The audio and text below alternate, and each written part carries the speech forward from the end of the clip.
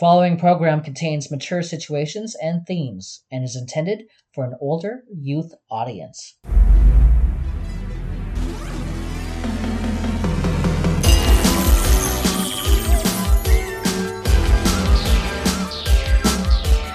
The recognized symbol of excellence in sports entertainment.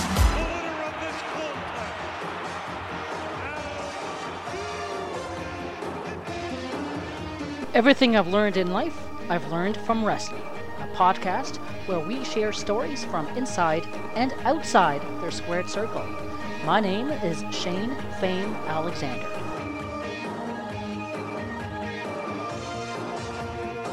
From Miami, Florida. Well, take a look at this. 287 pounds, Razor Ramon. How about this? I've been waiting for this. Now we're going to find out whether or not Razor Ramon, look at all that gold, can back up that rather haughty attitude of his. He certainly got the body to do it. Actually, I didn't think he was this large. He is a monster of a man, isn't he?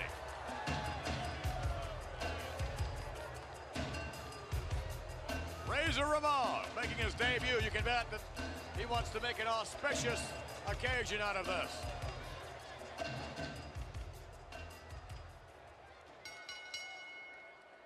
And we're back from our summer hiatus. How you doing? Shane Alexander here. It was my birthday 2 weeks ago, so I'm sort of refreshed. Summer vibes indeed. Now, while I've been gone, what have I been missing in the wrestling world? Not much, right? I did hear someone was let go from their duties in the WWE. Next week, we'll be taking a look at some of our favorite Vince McMahon stories. Just don't know which ones I'll choose because there's just so many of them. This week, a special look at the bad guy, Razor Ramon. I won't go into his biography or ring career territory by territory. You've heard all that before. I'll just share some of my favorite Scott Hall stories that capture this larger-than-life figure. I think he was the first cool heel. Welcome to the third episode of Everything I've Learned in Life I've Learned from Wrestling. The bad guy.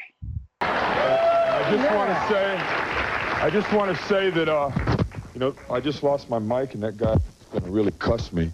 Yeah. But, like, you got to be afraid. This is the World Wrestling Federation Intercontinental Belt. I've had it 4 times. I'll get another one. But these guys got to fight. Well, don't give me that. Come on. These guys, I'm on the road 300 days a year, and sometimes, I feel bad. These guys are fighting a fight that we all know what's happening here. These guys are my champs. Tyler, I want you to start with it. And little buddy, you got to share it with Heidi, okay? You take care of that. I'll see you guys at WrestleMania. Jerry, thanks for having me. Thank you. My pleasure. Thank you. Razor Ramon, he's got to go and beat somebody up. Thank you. You're a champ, guy. Real champ. Whoa, congratulations. Whoa, huh? Hey, that's yours. You're the champ now, huh? Okay, so you're in charge of security. You know how During a visit to the Jerry Springer show, Hall met 2 kids who had AIDS. During the segment, he gave the 2 kids tickets to that year's Mania. During a commercial break, Scott asked Jerry if he could give the 2 kids his IC title after the show. Back then, there was only one title. Not like today when they have different versions for TV, house shows, and press appearances. The champ had to travel with that one title everywhere they went. Jerry thought it was a nice gesture and said he would love to get it on TV. Hall didn't feel comfortable, but decided he would anyway. So they did. After the show, Hall called Vince. He asked Vince if they could get a new title for him for that week's TV. Vince said, "What do? You lose it?" Hall told Vince what happened. saying that he got caught up in the moment. Vince was proud of what Hall did and said that he would have a belt ready for him at the arena. Before Hall jumped to WCW and changed the business for all the boys and girls in the back, he was trying to figure out a way for him to stick around at WWE. See, he had a baby on the way, and WWE wasn't paying him enough. They were only getting paid when they worked. Meanwhile, WCW was handing out guarantees or a salary. So they would get paid per match plus a yearly guaranteed amount. It was huge for the workers. He needed a raise, but he knew he would rather stay in New York with his clique buddies. He asked Vince if he could get more merch money. If you can add a few more zeros at the end of that check, I'm sure your family won't miss it, but I know that my family would appreciate it, he said. Obviously, that was a no-go, and he ended up jumping to Atlanta and helped form the NWO. He once changed the result of a match without the boss knowing because he thought a young rookie needed the win more than he did. The finish was to have Scott go over and continue to beat up on the opponent until help arrived. The rookie went to Scott and asked him if he had any ideas for their match. Hall asked him if he knew any way to counter his finisher. The rookie did, and Scott then told him that he was going to win the match despite what management, or, well, Eric, wanted. The match happened, the rookie went over, and the crowd went ballistic. They loved it. The hometown kid won against the bad guy. After Eric saw what happened, he went to Scott and got angry, as the plan was for Scott to win. Scott asked Eric, "Have you been watching the show? This kid is money. His win just made you an extra $1,000 in merchandise sales. You're welcome." Who was the kid? A young Canadian by the name of Chris Jericho. In my lifetime, I've learned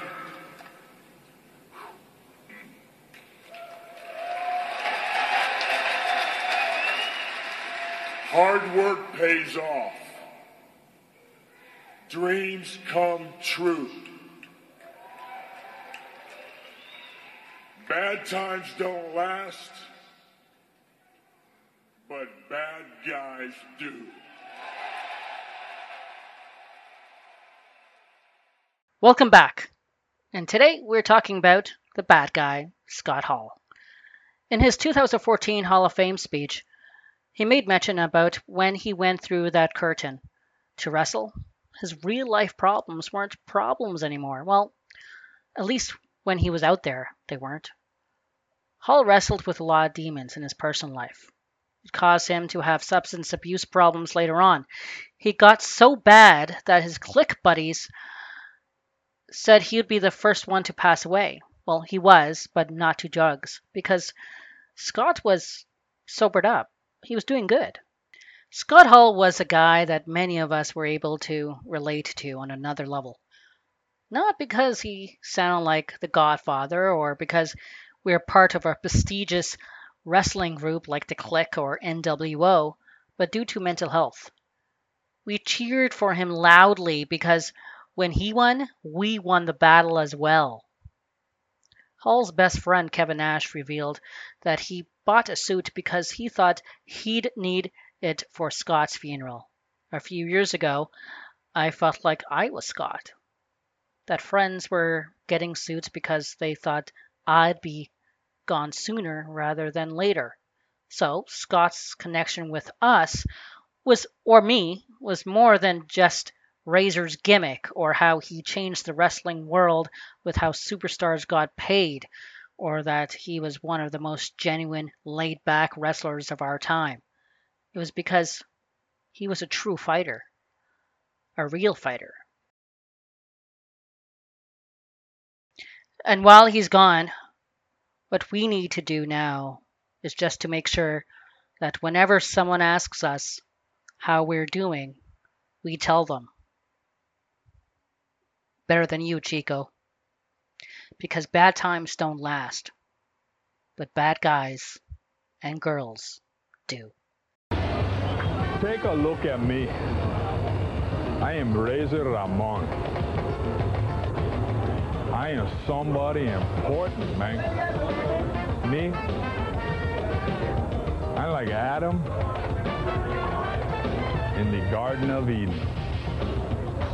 I'm the only real man. Everybody, they want to be like me. Little kids, they want to grow up and be like me.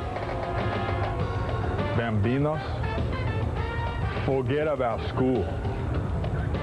What you learn in a book cannot make you like Razor. You want to be like Razor? You got to do like Razor. You just take whatever you want. Señor. You got a problem with me taking whatever I want? No, ningún problema.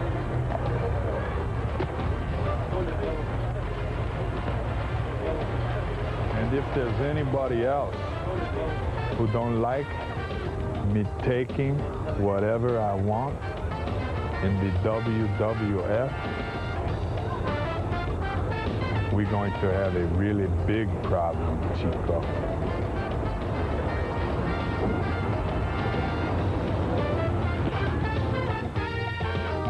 Stepping into the ring with me for this week's episode of Everything I've Learned in Life, I've Learned from Wrestling. If you have a wrestling story to share, please drop me a note. Find me on Instagram at ShaneFameCom or email me directly at hostshane@gmail.com. Please hit that subscribe button and feel free to tell your fellow wrestling friend about the show. Stay well, and I'll see you next week, brother.